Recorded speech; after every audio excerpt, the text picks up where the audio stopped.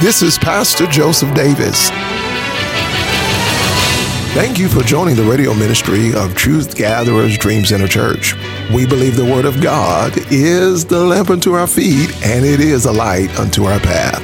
This Word will bless you right now. Some of us are growing weary, some of us are getting tired, some of us are getting frustrated. But sometimes, even in our new age of church, we're used to things that say, we're used to what I call fresh word or fresh revelation. And all those things are fine. We definitely want nothing stale. All right, we want something fresh from the heart of God. But those terms and words always sometimes make us hunt for new stuff all the time. And sometimes God wants us to just keep swinging what we've been swinging, doing what we've been doing, because through consistency and being persistent, there are some things that's going to break through for us. And so I'm telling you, God's been working on me mentally, emotionally, so I don't do you and I teach you and train you the wrong way that makes you think that sometimes you got to come in here and do a cartwheel and a backflip, and when you go home, everything's going to be well. The truth of the matter is that sometimes you do what's right, and after you obey, the Bible says you have need of patience.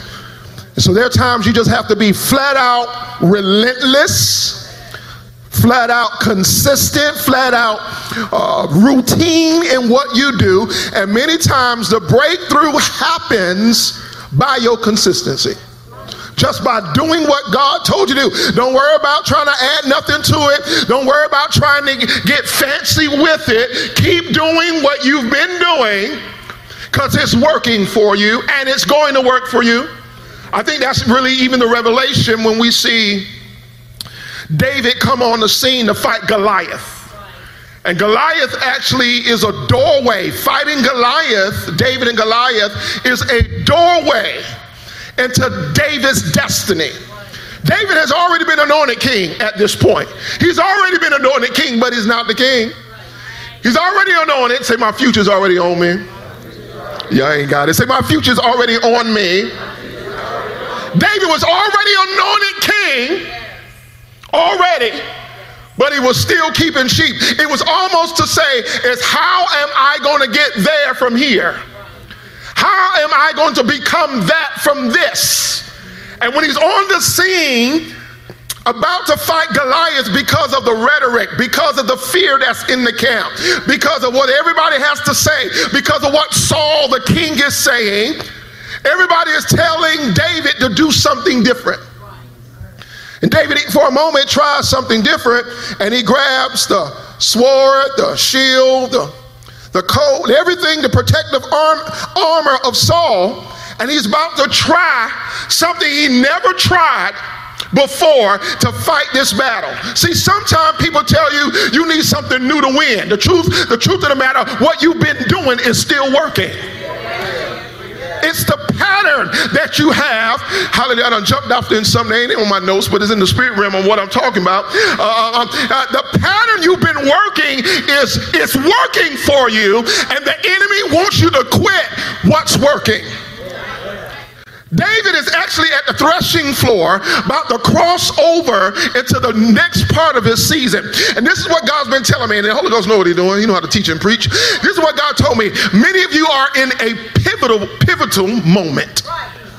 It is pivotal. It means that what you do next matters most. It means you need to pivot yourself for a move. It means your next step is going to be strategic. Your next step is going to be a divine step, but you need to recognize you're in a pivotal moment. Here was David in that moment.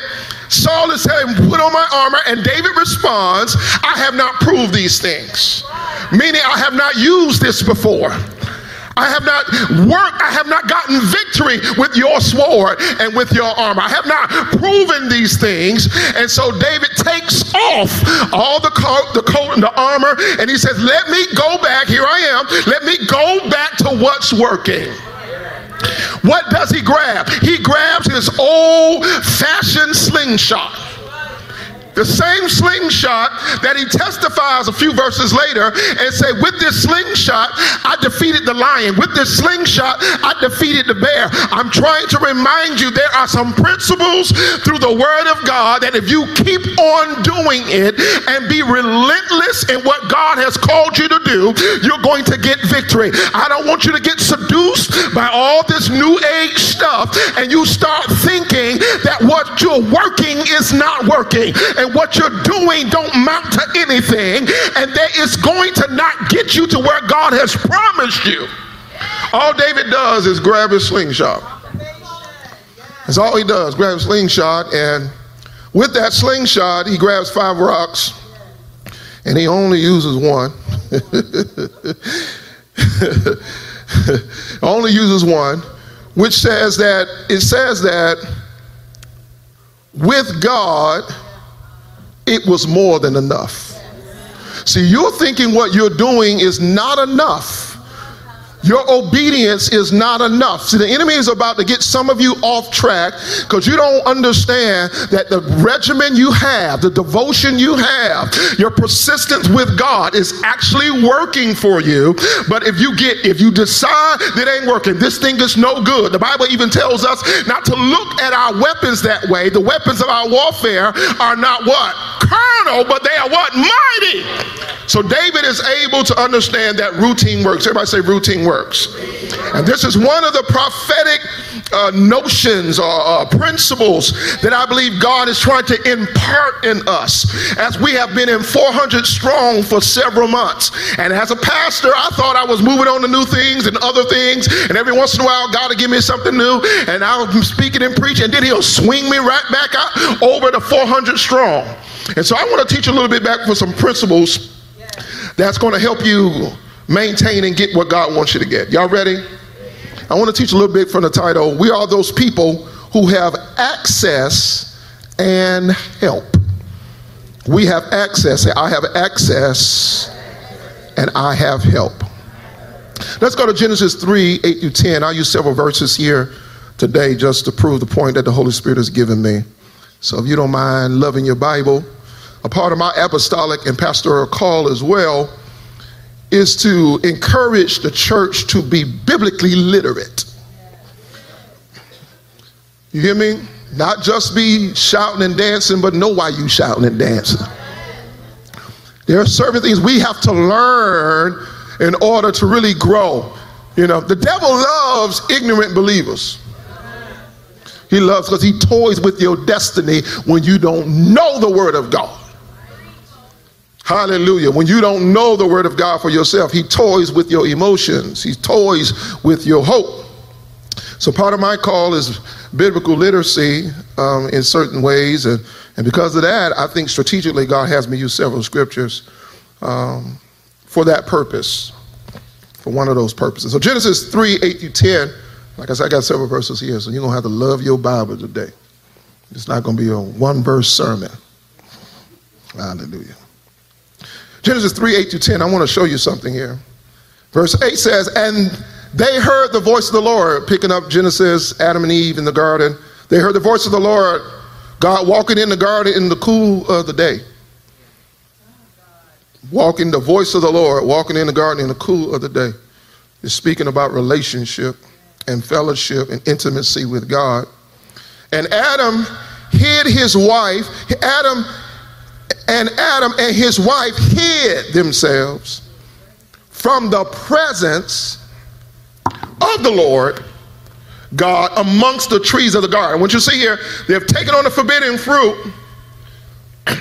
And I want to present to you in scripture one of the first major tragedies of mankind. Not only the tragedy that I want to describe to you is the tragedy of disobedience and the tragedy of sin. Because after the tragedy of disobedience and sin, which is major, it now opens them up to now almost walking in rebellion, walking in condemnation, and walking in guilt. Now they're accustomed to fellowship. They're accustomed to talking with God. They're accustomed in the cool of the day. They're accustomed to intimacy and conversation. But now because of the sin and the disobedience, now they are hiding themselves from the presence of God. I want to say that this is the tragedy within the tragedy. That after the sin, now they're hiding themselves. This is the tragedy. I want to magnify this moment of hiding. I want to magnify what happens after our downfall, what happens after sin, what happens after disobedience. I like to magnify and freeze moments so we can focus a little bit on this moment and see how they are behaving after the sin. They're hiding themselves from the presence of God and hiding among the trees of the garden. And the Lord God called unto Adam and said unto him, where art thou? Where are you, Adam? And he said, it's the words, it's the questions of confrontation, accountability. And he said, I heard thy voice in the garden, and I was afraid because I was naked and I hid myself. We already know he was already naked. But now, because the glory of the Lord is now off of them because of sin, now they recognize they are naked. It's the illumination of sin consciousness now. Now they are sin conscious. What was once holy is now not viewed as holy anymore. They have different eyes now. Right? But I want you to see what I believe the tragedy is that God is looking for Adam and Adam is running from God. It shows us the nature of God. It shows us the mindset of God. And maybe we don't preach it too often, but it's here in the text that after the sin, God was looking for them. After the downfall, God was looking for them. It's to say that one of the things that God was hoping for, even though he didn't wish that no man fall, but one thing he was hoping for is that Adam and Eve would come back to him. One thing he was hoping for is that Adam and Eve would use their access and use their relationship with him. It's almost to say, I've given you access, and I want to talk about prayer here. Many times we just talk about prayer being words, which is true, but prayer is actually what forms the relationship that we have with Father God. Do you understand, as mankind made in his image, that we are the only beings created to talk to and talk with him? God don't have communion and fellowship with animals. I don't care how much you love animals and work for PETA. I don't care how much we love our pets and domestic animals, that's fine. God doesn't have relationship that he talks with them and communes with them. Now, he can use a dog. He is sovereign and creator. He can use a dog, but a dog don't do intercession. We are the one created in his image, and one of the gifts that he has given us, and I want you to now look at this thing as a gift. I want you to look at the ability to talk to God is a gift. The ability to conversate with him, the ability to have language and develop relationship with God is a gift. So in this instance, I believe one of the tragedies is that even after Adam and Eve were seduced in the garden, is that they begin to lose the gift. The gift of communication, the gift to talk to God. I believe what you do after your fall, after your sin, in your tragedy, in your calamity, could change drastically depending on what you do after it. I want you to see clearly that God was looking for them. I want you to see that. To talk to them, to commune with them. He even said, where are you? And the Bible describes what Adam said, what happens with sin consciousness. It describes that. I love talking about it. Adam just went on a whole sin conscious rampage, wasting time with God. He said, where are you? And he started talking about, it was the woman you gave me. That's what he said. He said, where art thou? He said, I heard that voice and I was afraid because I was naked. He said, what have thou done? He said, then he says, well, the woman you gave.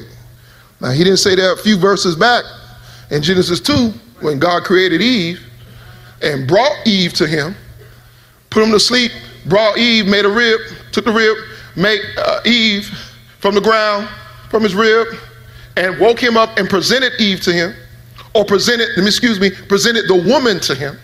That's what the Bible says. Presented the woman to him, right? Because she came out of the womb of man, the side of man. Adam said, this is bone of my bone. Read your Bible. God didn't ever say that. Adam was full of the Holy Ghost, stirred in the Spirit. Looked at Eve and said, this is bone of my bone, flesh of my flesh. I call it Mac Daddy term. That's me right there. Bone of my bones, flesh of my flesh. And he said, God didn't say, you shall be called Eve, because you shall be the mother of all. Now, that's what he said. But when he didn't use access, when he didn't use conversation, when sin consciousness was overwhelming his life, when condemnation and guilt was running his mindset, now when God talks to him about his situation, now he tells God, it was the woman you gave me. In other words, I was fine. I love to preach this kind of stuff. I was fine. God, we were walking in the cool of the day. Me and you. It's almost like now I'm going to blame God for blessing me. It's scapegoat. It's not being accountable. And he says, the woman you gave me. And it shows us the fallen nature of sin when we don't use the access. I really wanted you to see there that we have access with God, and God wants us to talk to him. Let's go to Luke 15. I'm still preaching the same points I'm teaching today.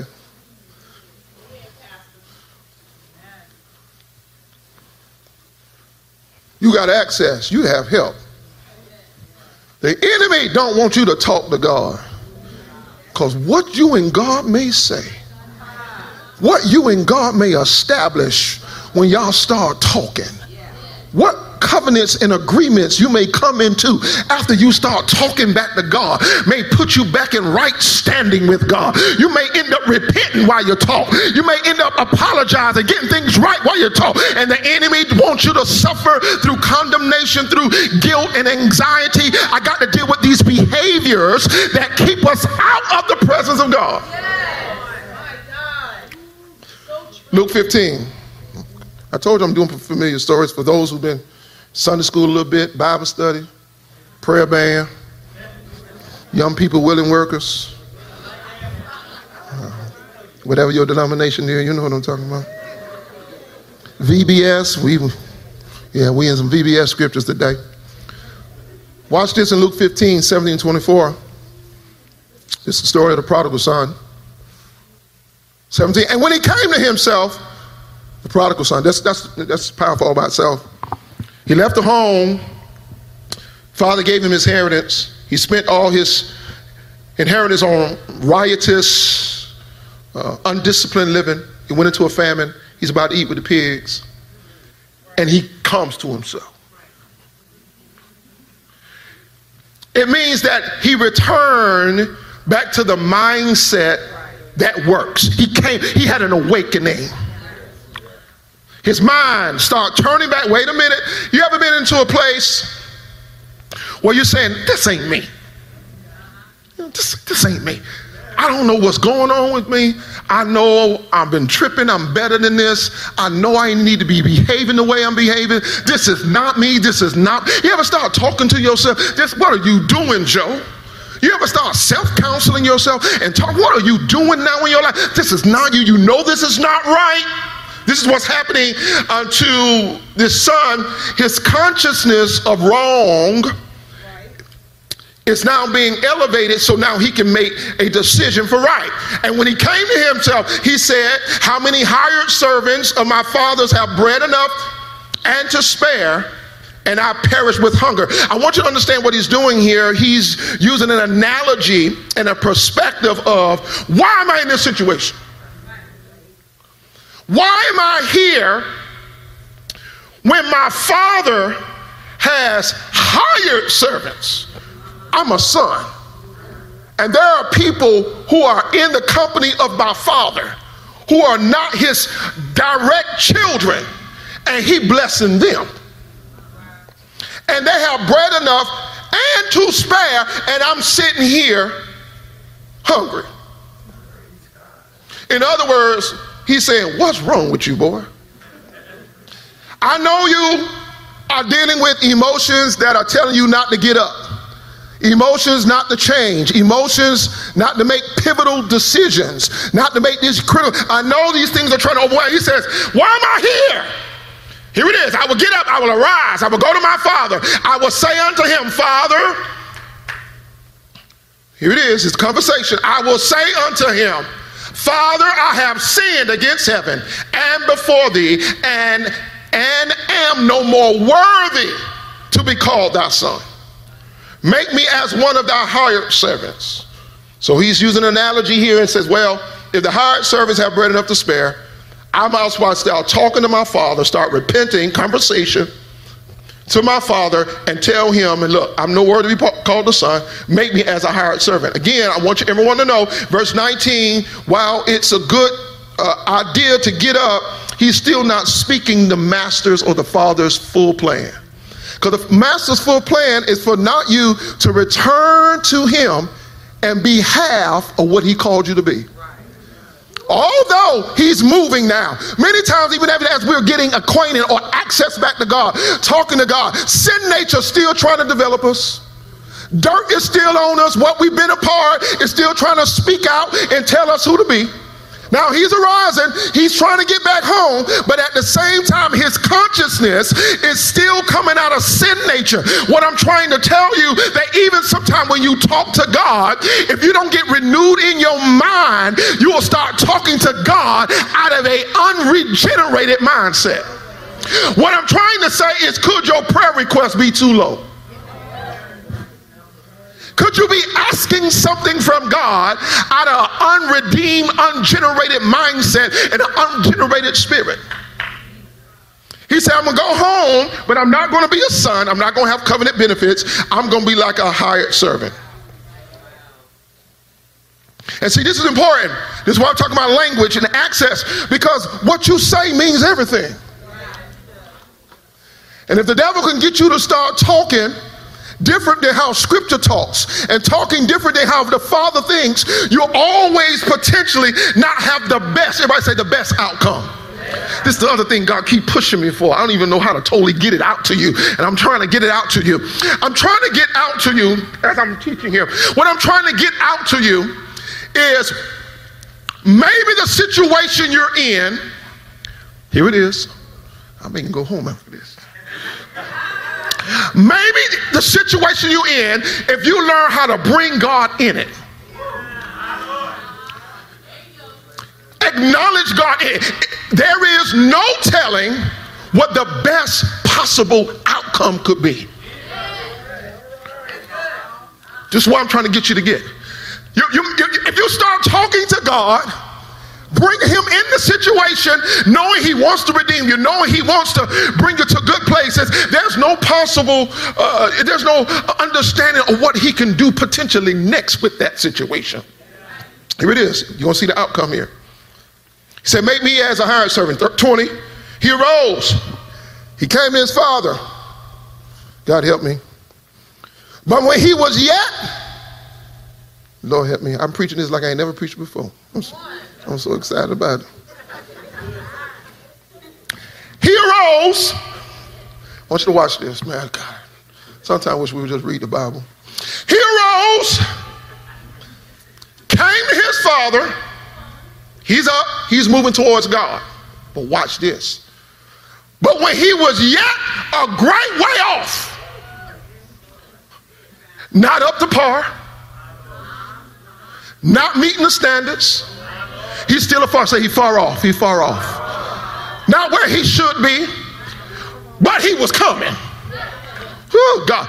Not living up to his full potential, but he was coming. He was still a great way off.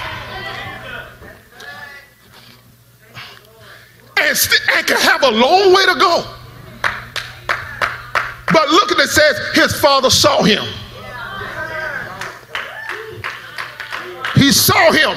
He saw him making changes. He saw him making adjustments. He saw him making tweaks. He saw him trying to get it right. Because you know what it is? When you got dirt on you, just trying to get this dirt off me. He saw him patting the dirt off of him, getting the wrinkles out of his clothes, trying to get himself. He saw him making changes and said, this is basically what he was saying. He saw him, had compassion on him. Ain't no telling what can happen in your situation. Had compassion on him. See, that's why we got to, as a church, be careful. I just can't stop teaching this. I just think the church is getting too mean. While we hold people accountable, we also are merciful. The Bible tells us to speak truth in love. You know, you just can't start preaching truth and say, I'm going to say it, anything on you. You have to speak truth in love. We can't just be mean. We can be strong. We can be bold. We can correct. Come on, somebody. We can cry loud and spare not. I'm weary of people. That's the only scripture they know. Only one. Cry loud, spare not. That's the only scripture you always talk about. All these other scriptures in there. All the other ones. That's the only one you see. The father had compassion on somebody who sinned, fell astray, and he ran. The father ran. In other words, it's almost like the father said, he's changing, but I can't let him change by himself. See, this is the righteousness of God. Some of y'all catching it. He said he's trying to make changes, meaning God gives us a will. We make some choices. We start stepping towards him. But nothing in our full power can make us fully change into the being we are called to be. Matter of fact, we can't even save ourselves. All the thing we can do is ask to be saved. It's the blood. It's the finished work of Jesus Christ that has to do the purchase of our salvation. Come on. Even while he's trying to change, the Father says he can't do it alone. I got to jump in this fight. Lord help me. He can't get through this by himself. I got to jump in this fight because I don't want the devil to think that he can get there by himself.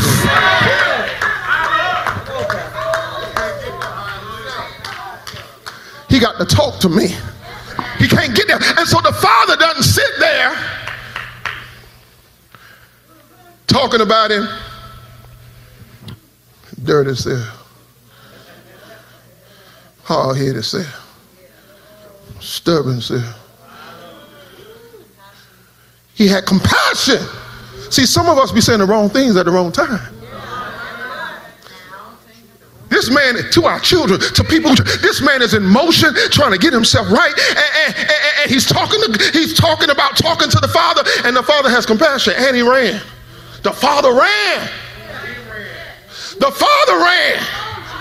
See, we act like we're the only people running to God. But who preached to you lately that God was running to you? Who preached to you lately that God was chasing you down while you was in that situation, that God was hunting you and God was wholly stalking you? I had to put holy in front of it.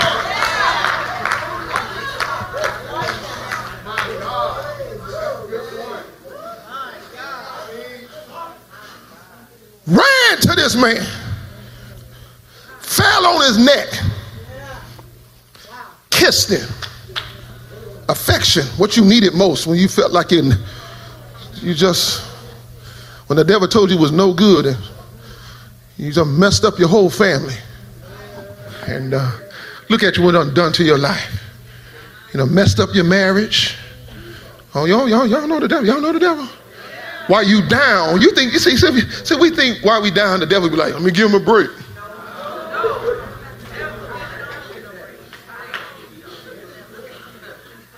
You know, we down, we think the devil's like, oh, I done got him. No. He gonna keep on you while you're already down. That's why we need compassion. He ran, fell on his neck, he kissed him. Intimacy, affection. I got to get through here. Lord, help. And the son said unto him, here it is, here's the sin nature I've been telling you about talking. Sin nature said, Father, I sin against heaven. That's true. And in thy sight, here the sin nature, and no more worthy. See what I keep telling you about how you talk? You got access, you got help, but you better be careful how you talk to your help. Sometimes God put people in your life to support you and help you, and you make them depressed wanting to help you. You give them a list of 10 reasons why they shouldn't bless you. God done told them to bless you. God done told you to be kind to you, and you done gave them a list. Just hush up. See, this is what the true gospel teaches us, and that's why nobody in the gospel ministry has any room to be arrogant, because we received something we didn't pay for.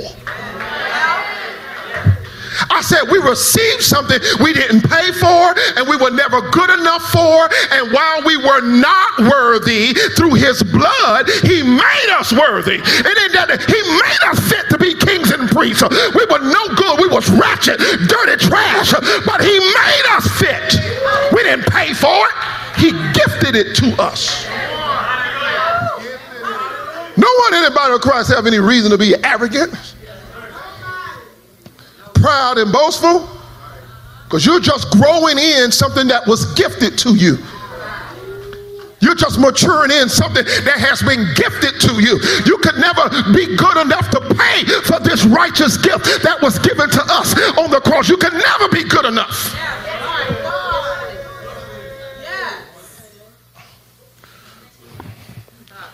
Say, Father, I sinned against heaven in our sight. Confession, proper. But here's the problem. Am no more worthy. Be careful what you say. To be called our son. In other words, cancel your covenant benefits. There are people, I'm talking to somebody. There are people who've made mistakes, sins, and shortcomings.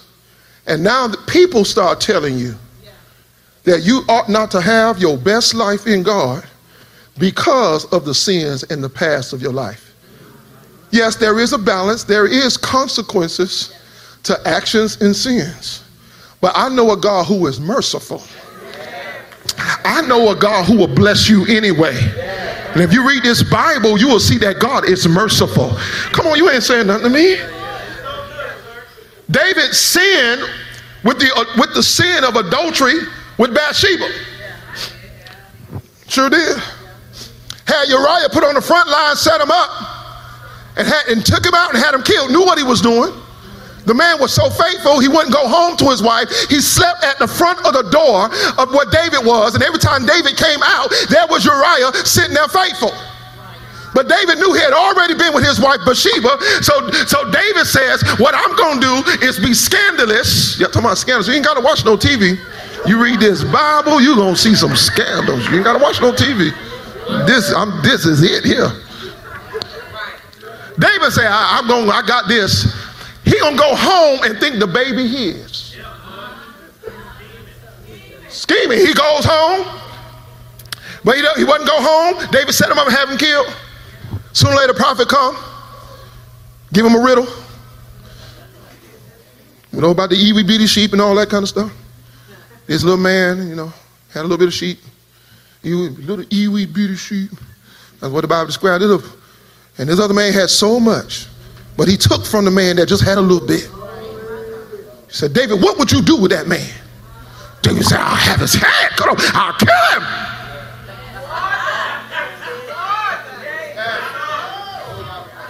Passion about it. You about to be, I'm telling you, there's something about self-righteousness. Knowing that you've been guilty of, there's something about self-righteousness make you overlook how dirty you are, how treacherous you've been, and make you point the finger. David had the boldness to tell the prophet, I'll kill this man, and this man all of this and all of that, and then the prophet said, you are the man. You the man. It was like, then it was like, Lord have mercy, right? Yeah, Kill them, Lord. Let me teach this, because there's something happening in here. Because I believe we're about to see a manifestation of mercy that's going to take you places that's going to baffle people's minds. No mercy going to that. We think the only vehicle to greatness is work. God help me. We think the only vehicle to great things is work, and I'm not against work, but mercy is way greater than work. Come on. Mercy can take you places, meaning you ain't paid for it, but God did it through his grace. Unmerited favor. He wanted you to be with kings and queens. Come on, they could have picked anybody.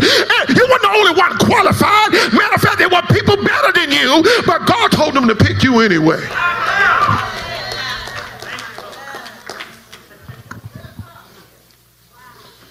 David says, kill a man. Let me finish my story, my point of mercy. David said, kill a man. Nathan said, you are the man. He said, God will kill you, but God going to be merciful to you. He pays the consequence for his sin. The child that he has with Bathsheba dies. God passes on the sin to the child. That's enough in itself. But after the child, while the child is sick, ill, David talks to God. David talks to God, prays and fasts with God. Because he knows in certain circumstances, God's heart is merciful and God will turn that thing around. So David starts fasting, getting in the presence of the Lord, and the Lord says, no, I'm not turning it this time. Right? I'm not turning it this time. And the child dies. When the child dies, his servant men don't want to tell David that the child has died. Because they know that some people just get distraught when God says no. And since God said no to this, or he disciplined me over that, then my life is over. Always on the edge. Got to back on up, y'all. Say, back on up. Always on that. And they was afraid to tell him.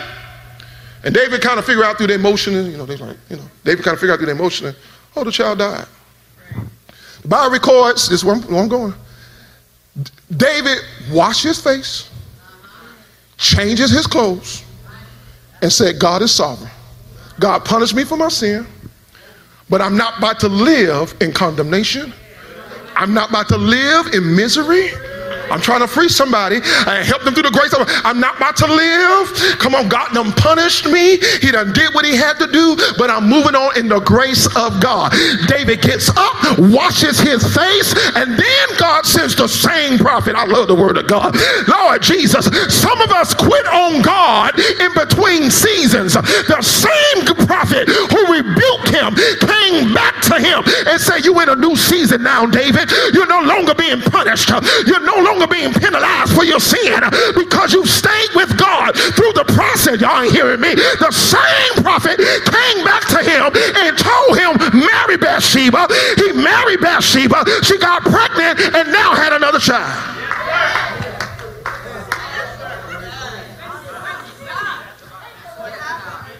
See, there's no telling what God can do if you stay with him and keep talking to him. There's no telling what God can do.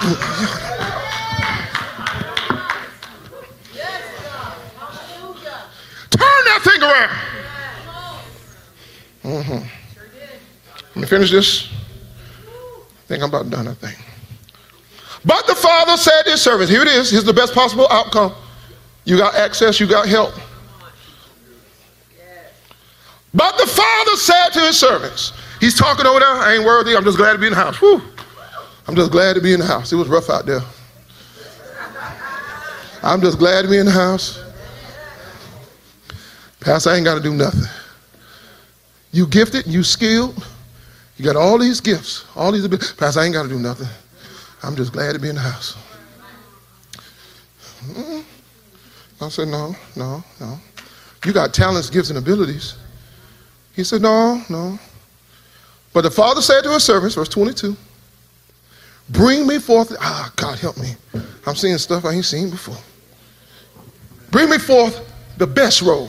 Y'all see that? Tell somebody the best is on its way. Listen this. Who said that? Who said you couldn't have the best after the worst nightmare? Who said you couldn't have the best after you done, oh, I feel the Holy Ghost. Who said that you couldn't go to another level after doing the worst of worst and sins of sins? And who said that? Who said that? Bring me the best robe. Don't you bring me nothing out there with no holes in it, look like a moth done got to it. Bring me the best robe.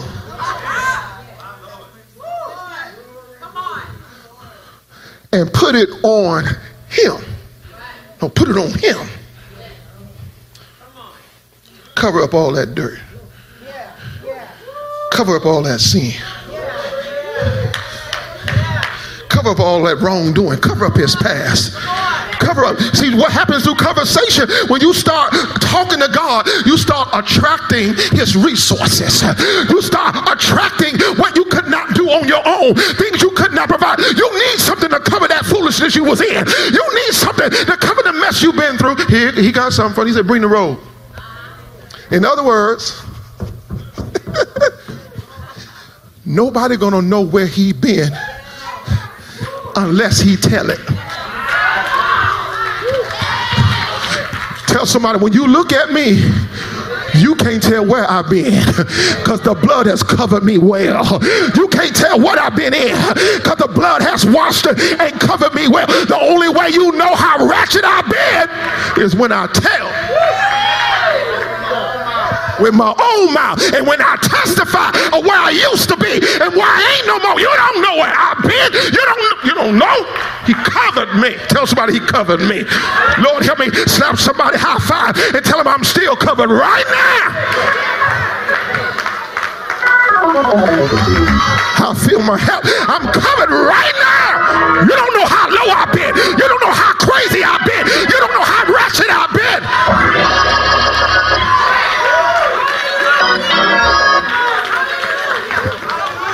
You don't know. Tell your baby, you don't know. You don't know. You don't know. You don't know.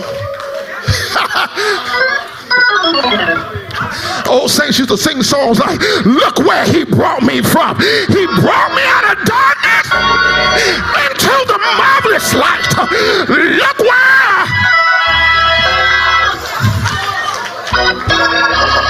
He brought me, tell somebody he brought me from a mighty long way.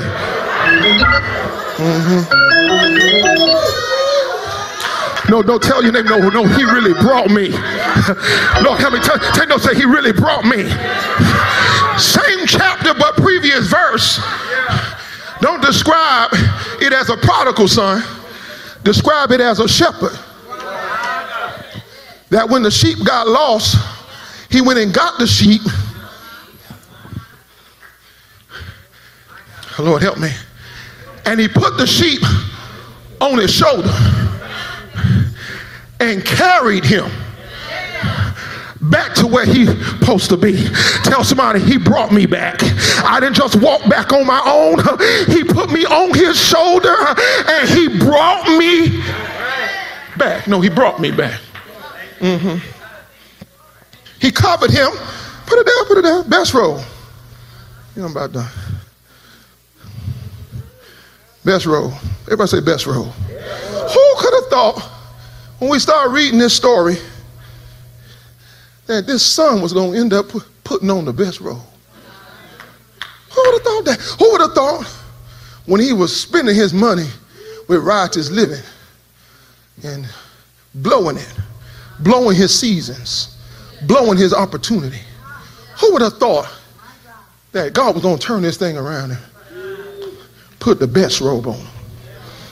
But tell somebody, if you're jealous now, he ain't done. You better get all your securities together, because he ain't done. He only just put the robe on me, because the other thing he put on me, he put a ring on my hand. Look at it, yeah. Look at it, He put a ring. It means I belong to him. It means that's my son. It means you still in covenant with me. And although you done left me, I'll never leave you and I'll never forsake you. You ain't hear me? You still my son. Put a ring on you. Yeah, you still mine. Put a ring. Maybe he lost the previous ring. I feel the Holy Ghost. I feel such a renewal in relationship with God for some. I feel such a renewal in communication with God. Maybe he lost the previous robe. Maybe everything that God gave him when he walked away, he lost it all. But God said, I got another robe. Put a ring on his hand. That ain't all. I love this one, Paul. Put shoes on his feet. Came home barefoot. Put shoes on his feet.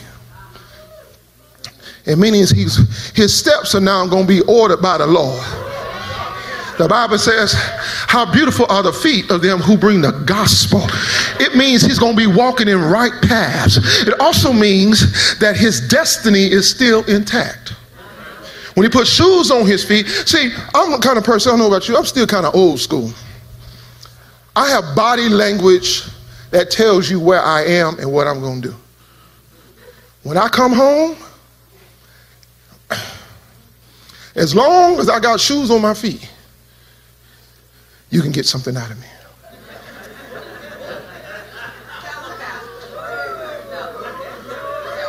I don't know what it is, but when those shoes come off, I am done for the day. When I put them shoes off and twinkle them toes on them, put that foot up and let back that lazy boy, I'm just about done. Because shoes on his feet represents he can do certain things. It means he's prepared for work and kingdom advancement. He prepared to do what God has called him to do. God said, I'm putting shoes on your feet. Tell your neighbor you're going places. I ain't finished yet. This is what happens when you start talking to God. I ain't even going to go to the rest of it. Lord help me. Oh, Jesus. This thing's so good. 23 said, bring hither the fatted calf and kill it. Kill it. Get the fatted calf. Everybody say a fat calf. I want you to understand the descriptive words of God. Best robe, ring on the finger, shoes on the feet, fat calf. Don't bring me no skinny, malnutrition, anorexic, just coming out of starving, sickly looking calf.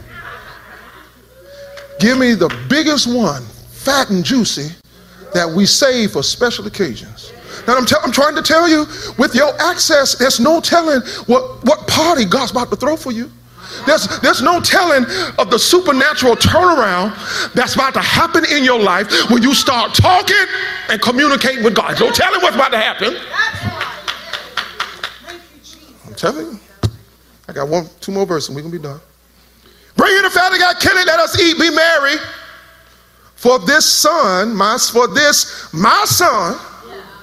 not my servant, my son was dead and is alive again. He was lost and is found, and they begin to be married. Let's go to Genesis 16, 1 through 5. These are our last two parts, and we're done.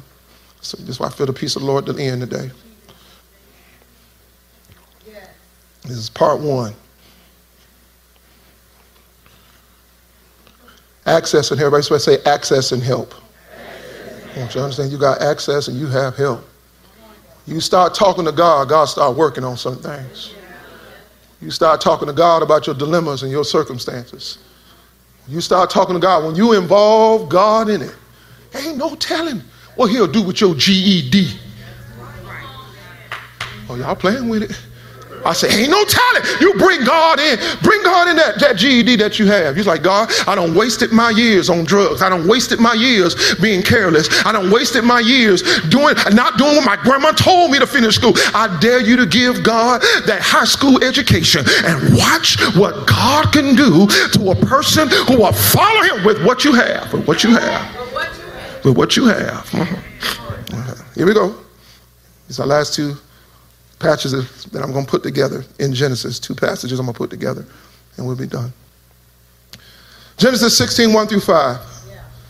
I got to show you this. I love this. Now Sarai, Abraham's wife, bare him no children.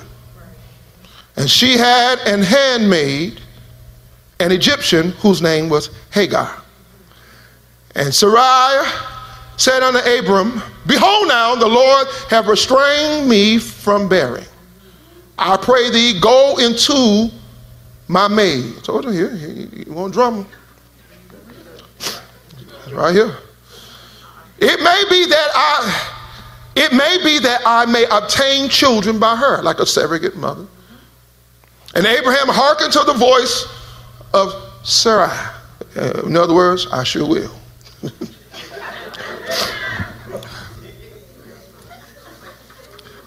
Lord help. And Sarai, Abram's wife, took Hagar, her maid, the Egyptian, after Abraham had dealt 10 years in the land of Canaan, and gave her to her husband, Abram, to be his wife. And he went into Hagar, and she conceived. And when she saw that she had conceived, her mistress was despised in her eyes. Drama.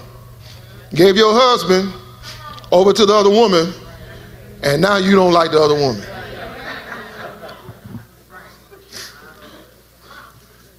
All because you didn't wait on God and try to get something another way instead of talking to God and working with God, got frustrated. How many know you can make grave mistakes when you get frustrated? When you get overwhelmed, you're like, forget it all. I've been waiting this long, I might as well go and do what I want to do. Since the Lord done delayed his coming, I might as well get into some sin while he's delaying his coming. Come on now. Start doing all types of things while we're waiting. And Sarai said unto Abram, my wrong be upon thee. I have given my maid into thy bosom. And when she saw that she had conceived, I was despised in her eyes. The Lord judged between me and thee. And we know this is how Ishmael was birthed. Ishmael, the son of Abraham through Hagar. Let's look at Genesis 25, 20 and 21. Genesis 25, 20, 21. And Isaac, who is the son of Sarah. So after a season, they had just what God wanted them to have. At first, Abraham was like, I'm old, God. You're going to have to accept Ishmael. I feel the Holy Ghost. I'm old. I done made mistakes. And it ain't no sense of you trying to bring no child through me and my wife Sarah. You need to accept Ishmael as the promised son. God said, nope. I know what I promised you, and I'm not changing it because you made a mistake. I know what I purposed your life to be, and I'm not changing it because you was with the wrong people at the wrong time, and you done had some missteps, and now you got some scars, and now you got some bruises, but I am not changing my purpose. So now you got Isaac, and God blessed him, and God blessed him with Isaac. And listen to here, look at this. And Isaac was 40 years old when he took Rebekah to wife. The daughter of Bethuel, the Syrian of Pandaram, the sister of Laban, the Syrian. And Isaac entreated the Lord for his wife because she was barren. And the Lord was entreated of him. And Rebekah, his wife, conceived. I want you to show same problem, same situation. But what's the difference? Isaac decided to bring God in that thing. Isaac decided to entreat God. Isaac decided through access and through prayer, I don't have to go through what my daddy went through. I don't have to go through the situation of having an Ishmael because they didn't wait on the Lord. Rather than me getting frustrated about this same circumstance, I can pray and look what God can do if I would just bring God in the situation. Same situation. Same one. Same one. Same one. Broke the curse. I heard somebody say, broke the pattern. He said, my daddy had to wait for me. He said, but before I mess up and me, oh, that's so good. Oh, that's so good. Ooh, that's good. Ooh, God. Ooh, that's so good. We got to get some people to obey and break the curse. Ooh, that's so good. See, Isaac benefited from prayer because he saw what his daddy went through even in pain. He saw what his daddy had to deal with when you got two women in the house and they weren't even getting along at all. So much so that God told Abraham, you got to send Ishmael and his mama away. And out of sympathy and out of big heart, Abraham was like, this is my mess. I done made this mess, and I got to be responsible for this mess. God said, you're going to be responsible. But there's no way your flesh and your spirit going to live together. There's no way you're going to make me accept your flesh all because you produced this foolishness. He said, get Ishmael. He said, get the bondwoman and her servant and her son out of your house. Well, in other words, God has a way of putting your mistakes far away from you. I hear the Holy Ghost, so that it don't start interfering with your destiny. Because there are sometimes, I feel the Holy Ghost, sometimes your past will still try to speak up when you're in your moment. But God knows how to put that thing far away.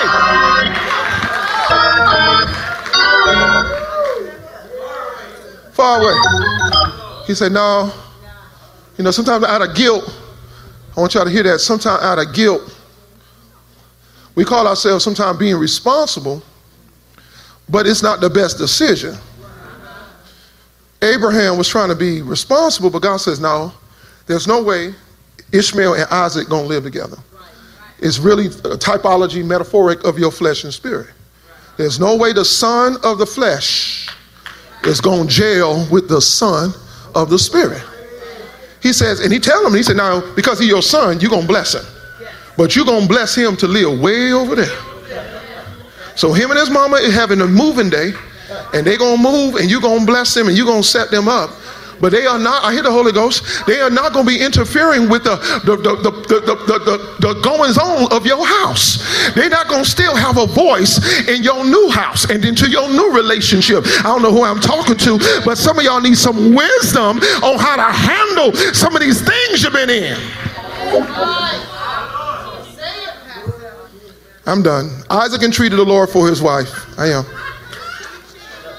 Isaac entreated the Lord for his wife. Come on, stand. I'm done. Isaac entreated the Lord for his wife because she was barren.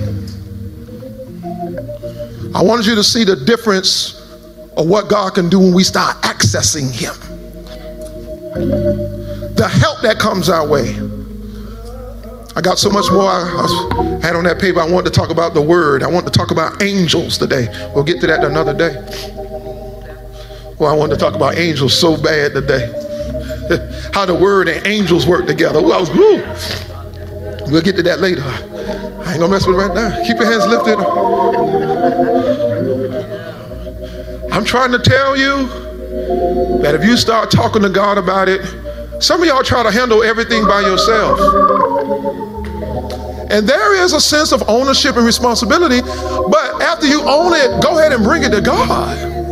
Some of you own stuff and then you bring God in it any type of way. You're like, this is my mistake, and you just go, you know, and you have an ego about it. You think somebody done taught you that's how you handle stuff. But I'm telling you, things can change drastically when you start bringing God in that thing, giving and having access with God. There is so much supernatural help that comes your way when you involve God in these situations and problems and circumstances. That parallel between Abraham and Isaac is generational curse breaking. I really believe it also means parents tell your children what didn't go right. I think that's also what it means. Sometimes when children get old enough and mature enough, you got to tell them, mama wasn't always good. Daddy ain't always wasn't right. Especially if it's a true story, right? Daddy ain't always think right. You at the age, I need to tell you some stuff. I need to talk to you. I believe Isaac had the strength to pray to God in that same situation because the relationship he had with his father Abraham. He was able to break the pattern of walking away from God when trouble arises.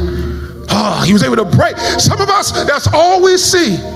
We grew up in a home that when things go wrong, people steal, cheat, cuss, do all types of stuff. When tough things happen, we've seen people have wrong attitudes and wrong behaviors when they're in trouble. And so you're behaving just like your dad did. Every time things get tough, you cuss everybody out. And every time things get rough, you have wrong behaviors because somebody didn't teach you that in tough times, you can bring God in. Because somebody didn't teach you that you can restrain yourself. A little bit of self-control can do wonders. Teach you to discipline yourself. I've been teaching about that ephod. I'm still in the same spirit. Discipline yourself. Can't keep cussing people out and think people are going to be just not hurt by your words. Can't just keep telling people they trash and you ain't nothing.